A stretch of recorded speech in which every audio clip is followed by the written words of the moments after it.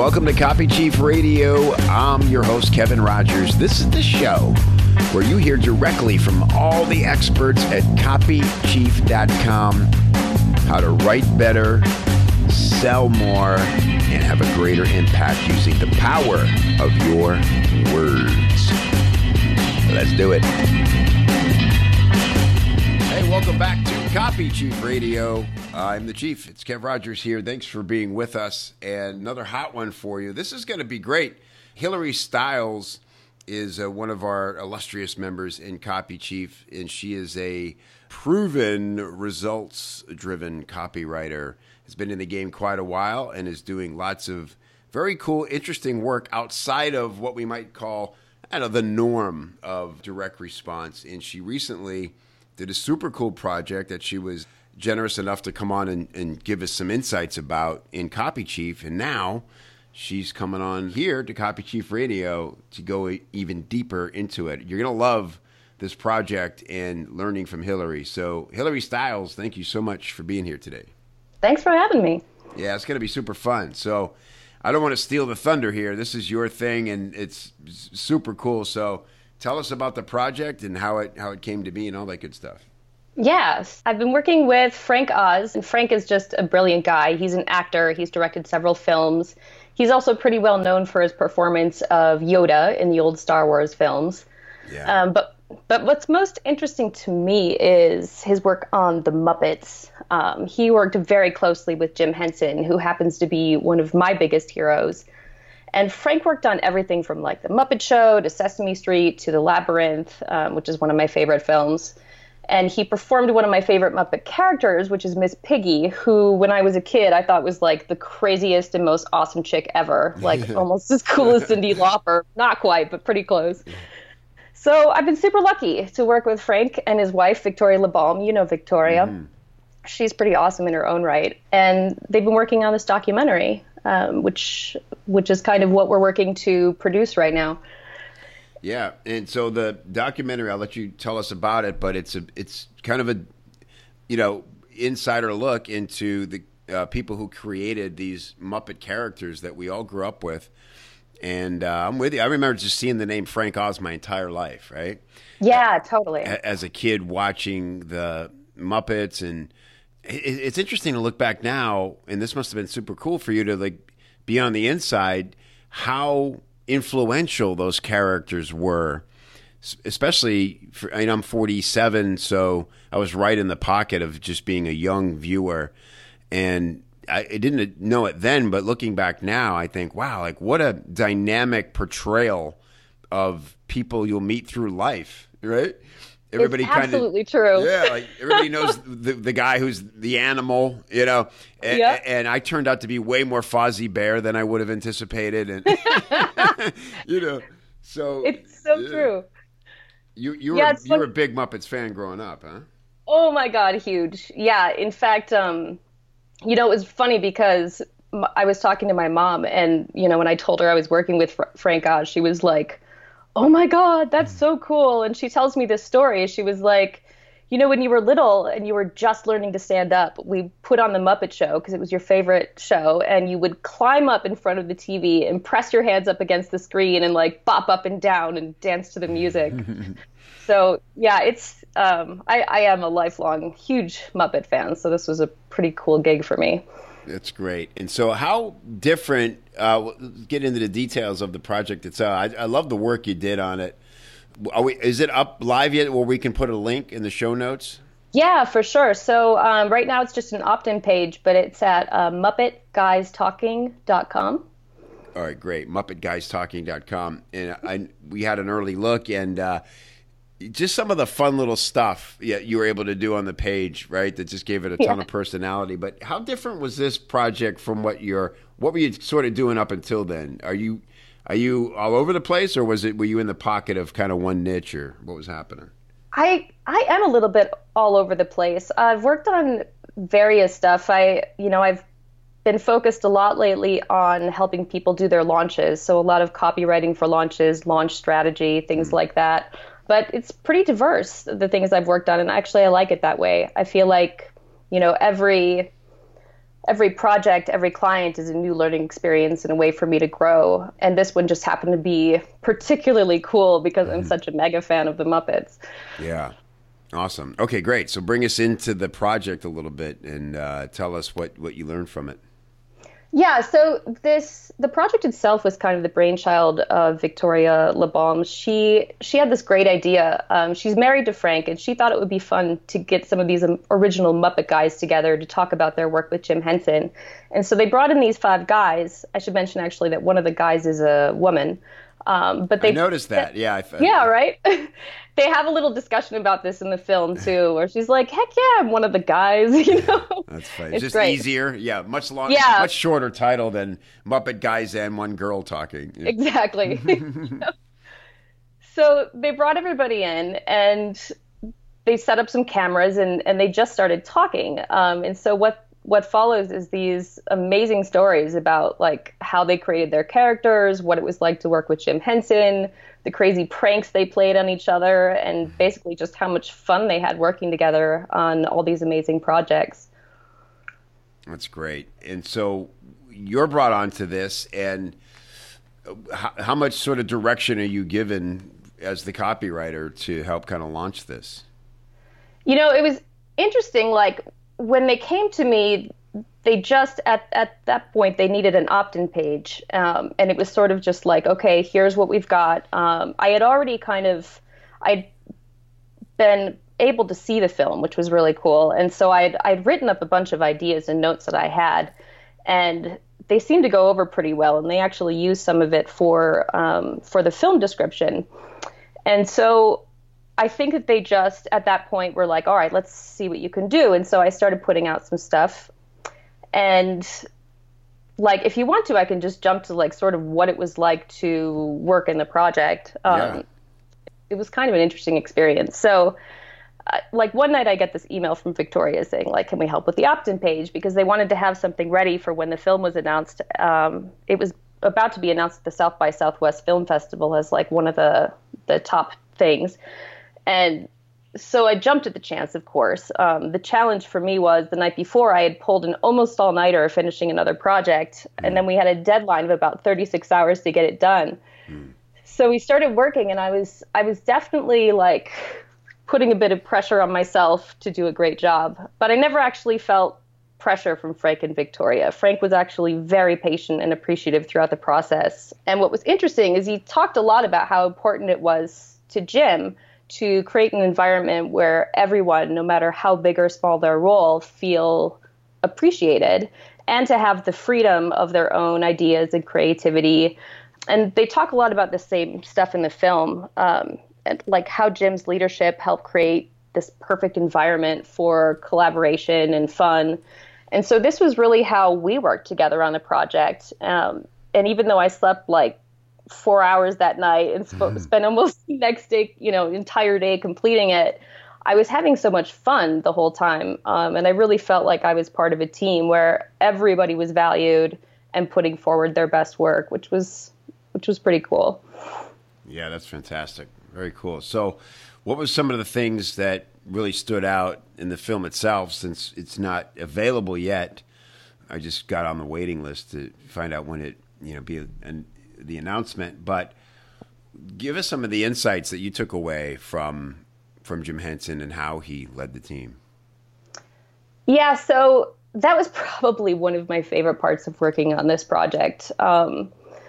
Like the idea of getting to work with someone who had such an influence on my life was like awesome. And the best part was it was like everything I hoped it would be. It's always great when somebody you admire like actually lives up to your expectations.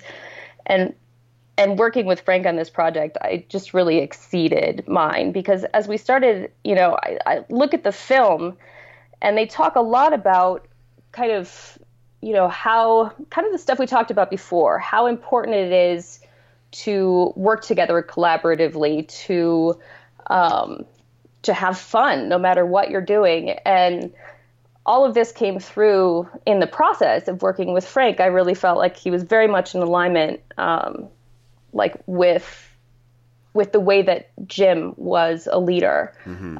And to me, that's one of the best parts of the film is it really reminds us of like how much value we all have to bring as individuals. And I don't know how much I can talk about the content specifically, but I will say there are a lot of good stories in there. And it makes you just, for me, I was watching it like, oh, I wish I could have been there. I wish I could have done it because it just sounds like they had so much fun. And there were so many, crazy things going on in the background that as viewers, of course, we never saw. Their own personalities. They talk about. Oh, we do? Yeah, we're back. Yeah. Okay. You were saying, you wish you could have been there, and it seemed like so much fun. Yeah, it did. And like they talk about kind of how their characters came about, sort of what was the inspiration for their characters. And it's everything from like, people they knew to their pets to, their own idiosyncrasies, and such. And they just pull all of these elements together into their original idea of a character. And then from there, it just, I almost feel like after watching it, like the characters sort of developed almost like real people do. Like they start out with the basic framework, but then over time, they just become more and more themselves, and the more lovable they become. Yeah, it's like the little nuance in the interaction between the characters, There's like the big stuff, like, the dynamic between the sexual tension between Miss Piggy and Kermit, right? Totally. And then like there's sometimes just the smallest little nuance to some of the other relationships that it is how real people go about interacting. And that's why, I've heard stories, and I can't remember the name of the gentleman who does Elmo, but he was, Matt Lauer was telling a story about hiring him for his kid's birthday party, which is what you do when you're a big TV star. You get the actual guy, to come to your kid's party. Right. And he said, and the guy shows up and he's got the puppet on his hand and he's like, so Lauer's like, what are you going to do? Like hide behind the couch or something? Or, he's like, no, I'm just going to stand in front of them. And he's like, yeah, but don't like ruin the effect. He goes, they won't even notice me. He goes, the second Elmo starts talking, I disappear. And he said it was 100% true. He couldn't believe it. But that's the power of a great puppeteer, I guess.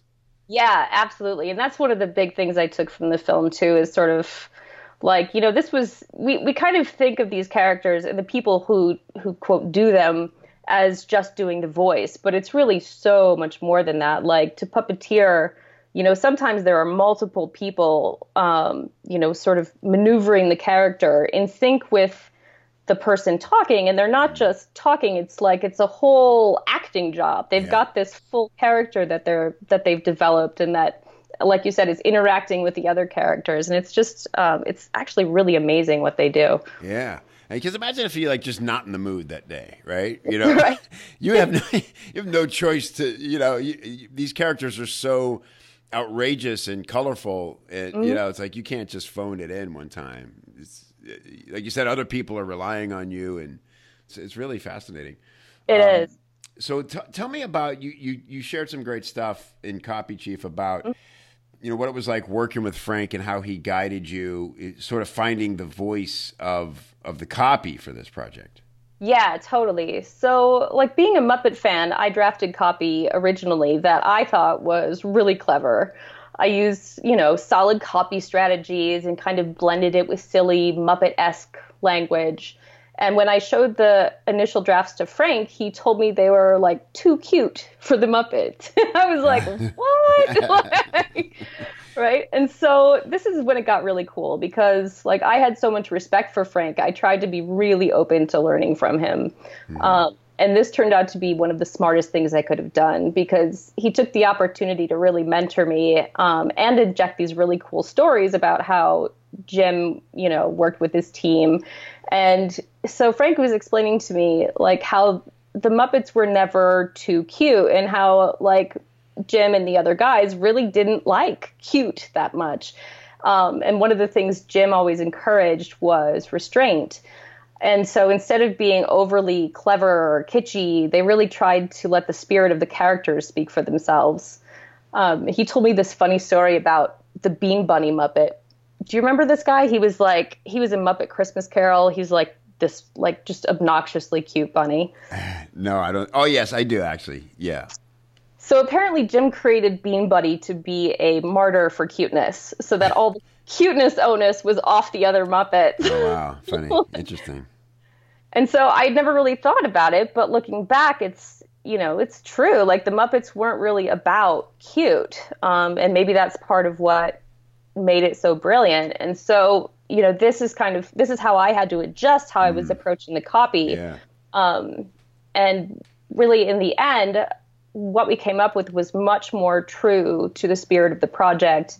And it still had a bit of Muppet charm. Like, this was the give and take part, and why it was so great to work with Frank, because I was like, we can't strip the Muppets from it completely. Like, as a fan, I want to see like a little something left in here. And fortunately, he really liked just a couple things I did. Like, in the little pop-up, it just says, you enter in your email address and it says Menomina. And at the bottom, the disclaimer, instead of having wordy legal language, which just says meet, which is how we read legal language anyway, Yeah, right. Yeah, that's great. So that was pretty cool. Yeah. So that's great. Yeah, and that's a great lesson in that of their. John Carlton always teaches you go nuts on the first draft, right? Like, go totally over the top, and then you back it down from there. And it doesn't sound like you went like nuts, but like you said, that's a good note to get. This is a little too much, right? Yep. Because so much better to back something down than to try to beef it up. Because now you've got this thing that's sort of like limp, and there's, little pockets of interesting in it. Where if you have something that's kind of over the top and big and dynamic, and you tame it, it's much easier to have consistency throughout, right? And really choose where to keep the color. That's so true. And I think that's absolutely right. Like, because I don't think had I started low key, I don't think I would have come up with the parts that actually landed in there. I think I was just kind of on a roll with the cute overkill. And so we were, that gave rise to like the parts that ended up sticking. Mm-hmm. Yeah, really great. Love it. Really fascinating. How has this has it kind of affected projects since then? What parts of this are sticking with you? Well, I'm still actually working on the project. We're kind of moving more now into like copy for social media and, for all the other kind of moving parts, and also into the bigger general strategy of the project. And so I'm really looking forward to just continuing working on that. And it's interesting. In the meantime, I have this other project with a brilliant woman named Annie Pratt. She's a team and leadership development specialist. She's helped a lot of the big guys in our industry, like really, like be able to manage like how quickly they're growing and just be awesome leaders and create really high performing teams. And as I'm working on her stuff, I'm actually, because it's team and leadership development is much less exciting than the Muppets, right? But now I'm finding myself like really trying to bring some fun and lightness and true voice to what she's doing, instead of, I think I was probably erring too much on the corporate-y sounding style. And so moving forward, like, I feel like I've really kind of broken through a whole nother layer of understanding and appreciating voice. Yeah. That's a great point. Yeah, it does. It all carries over, right? And again, like, why not try to go big on everything and make it stand out? Because that's the biggest mistake. I don't think copywriters make it as much as business owners make it, and that's trying to sound professional first, right? Mm-hmm. It's like, yes, you may do important work, and yes, it's important for the right people to know you're serious, but if that's the only gear you have, God, that gets boring fast. It does get boring fast. And it's hard to retain attention, especially when something sounds like work, Yeah.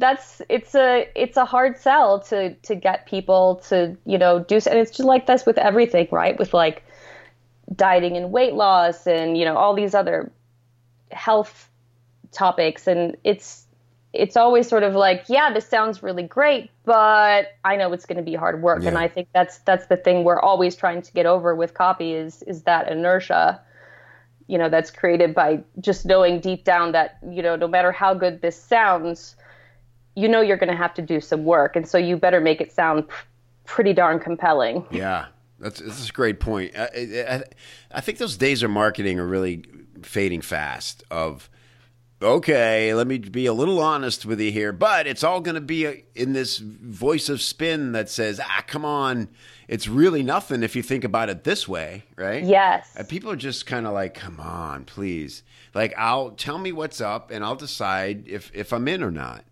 And I would just much rather have that client, that customer, that member than, convincing somebody to come in and then having them find out it's not what they expected. It's, Dean Jackson talks about compel rather than convince. Mm-hmm. And it's just such a more interesting, it's a longer play, but so much better in the end. It is.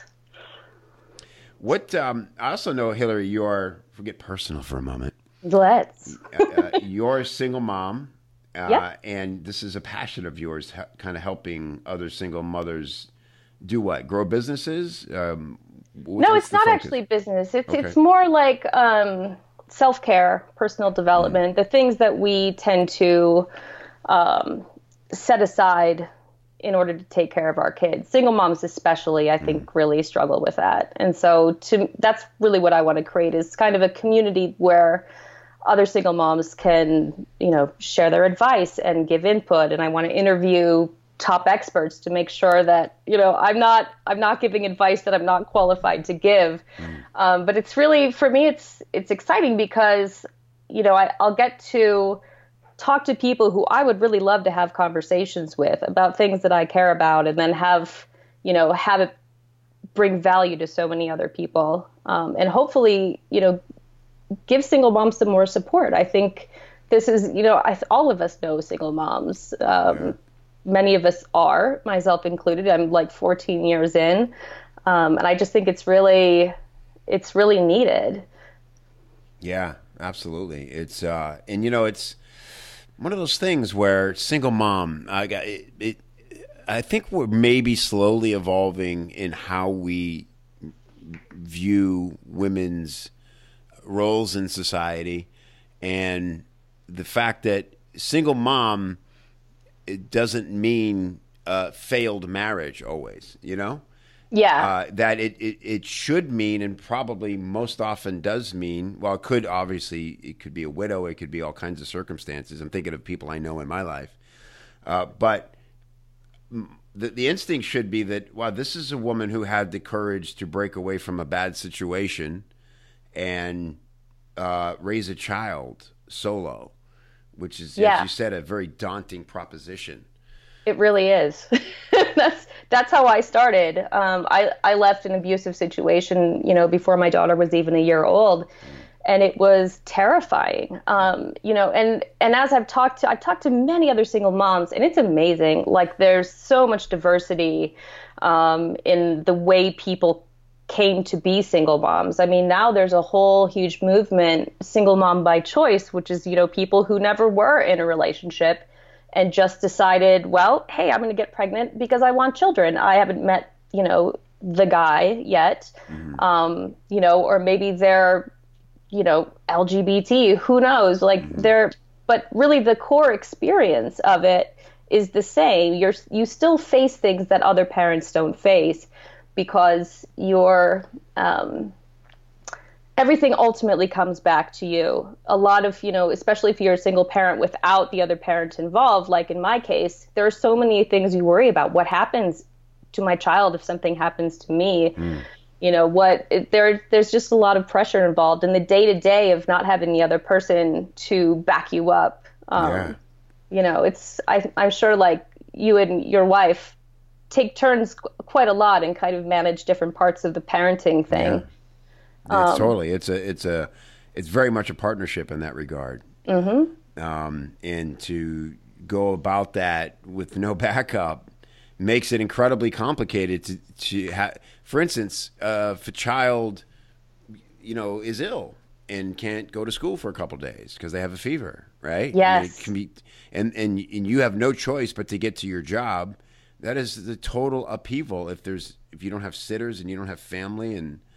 Yeah, it's so true. And those situations happen a lot. And then on the other side of it too, I remember that there was this one time I got really sick and my daughter was only maybe like 4. And I was so sick that I literally had to roll off the couch and take about half an hour, like, slothing across the floor to get to the bathroom. And this sweet little thing, she would just like, come over, when I'm like half day's fever, and there'd be my little girl with this little cup of water in front of me. She and it's terrifying sometimes, but it also really made me so much stronger. And the other thing is I have a really close relationship with my daughter now, which I think the relationship wouldn't be quite what it is now had I raised her with another parent. Yeah. Boy, not to mention how much guidance and information we all need to be learning and sharing about things like social media and these, new things. My son is 13, my daughter's 10. And so this is all these things that we just didn't have to deal with growing up, right? It's like similar issues, but they're come in and out of our child's lives in so many ways that we just didn't have. It was like you knew who you knew, and you could sort of size people up and to some degree avoid people you needed to avoid. And boy, you hear these horror stories now, how people are manipulating and bullying with social media. It's we need each other more now than ever. So yeah, we absolutely do. It's funny. I hope my daughter doesn't ever hear this podcast because I totally read her texts when she's not looking. I do too. I tell my kids. I tell them. I go, I'm reading them, and occasionally I'm going to sit you next to me while I read them, and we're going to talk about them. So that might be dumb because it's just, making them more crafty about ways to hide from me. But right. I give them, I want them to know that I'm looking. I think they need that. I think they need to know we care that much. Yeah, so she knows that I've been very clear from the beginning that I have, since I pay for the phone and I'm in charge of her, that I get to read the text if I want. I try not to make it a point to tell her that I've read it unless there's something specific to deal with, just because she is really crafty. And Yep. That's the dangerous things like deleting, they'll download an app, use it to DM. And apps you wouldn't expect, like QuizUp is one where it looks like it's just a little quiz game, but it has a direct message component, and then they'll delete that app, Right. Here's a little tip for all you parents out there. I just discovered that on iPhone, you can create a security login as the parent of the phone. Really? And there is a option on there where they can't delete an app. Which, again, sounds nefarious, but it's a great way to catch your kid if they're in that habit, because they'll have that panic like, oh, my God, it won't delete. Right. And, again, look, here's my thing is like I went to, at one point, I thought, I have to get one of those little spy apps where I can see everything going in and out, right? And look, there's nothing against that. It just felt weird to me. Like, I really don't want to spy on my kid. I want to trust my kid. Yeah. And I want my kid to be able to come to me and go, Dad, something weird's going on. Because I hear things now. I just heard a recent story about the way trolls are manipulating kids into doing horrible stuff by scaring them and threatening them that if you don't do this, I'm going to do this to you and embarrass you, right? And you're 10 and 13 years old and you're thinking – your instinct at that age is to just let me get out of this, even though I didn't do it or create it. Let me just do what this person's saying, and hopefully it goes away. And it just digs it deeper and deeper, right? And when I heard that story, my wife and I came home and we sat down with the kids and we said, "Listen, we just heard about this thing, and if you ever have a situation like this, or you hear about this with a friend, the first thing you have to do is come talk to us, because there is help and there are ways out of it, but it might feel like you have no options, right? Right. And so just helping them try to be aware of the kinds of things people do, because what we keep learning about technology is like as secure as we can make it, we're always behind. The thieves. The thieves they have better money, they're more resourceful, they have more energy to devote to it, they're more motivated, and as the defenders of good, we're always playing catch up to the purveyors of bad. And communication is so critical in this. So I love that you're devoting yourself to this and creating a place where single women can come and just empower each other. It's really exciting. Yeah, you're right. It takes a village, right? And if just like with that app, I'm making this little mental note. And if we, as a community, all have these things together, have just the collective resource of, all the things that we've learned and know and need to, shelter our kids from, and ways to, as you said, really help them through it and let them know ahead of time, sort of, here's what's going on, here's the best way to deal with it, and I'm here. I think it's funny, there's a thing with our generation where it's, in so many ways we're like helicopter parents. We're like too on it. When I was a kid, I'd take off on my bike after school and not be back until dark. And as long as I was back by dark, my mom was like, she's like, fine, Yeah. But now it's good. It takes, even though we're a little too protective of our kids these days, I think with technology, the way that it is so important to have communities. And it's just like your community too. I mean, how many people, like I go on there, I go on Copy Chief, and, I find these insights that I don't have anywhere else. I don't, copywriting has its own dialect almost, where, you talk to someone who's not a copywriter and they have no idea what they think you're talking about trademarks and copyright. Oh, it's a lonely world. Yeah. So I love that, just these communities are becoming more common. Yeah. I feel like as a single mom, I would have loved to have something like that, which is why I want to create it. And I think people like you and Ryan Lee and all the people who are creating these awesome supportive communities is super valuable. Yeah, thank you. Yeah, I agree. And I think it's fantastic. And it's funny, this conversation is, a little more wandering than I typically do on this show. But it all makes perfect sense. First of all, I've enjoyed it, and I think it's all important stuff and relevant stuff. But it really fits into the theme with the Muppets, because going back, it's kind of also a role I think they, whether intended or not, had to take on, which was teaching. Hugely. They were influencers of children, and that was obviously something, I guess if you're an entertainer, there's an obligation there, right? And everybody now online is almost like a little celebrity, right? Mm-hmm. We can build these little worlds on Facebook and have thousands of people come see what we do, and like it or not, I think there's some responsibility that comes with that.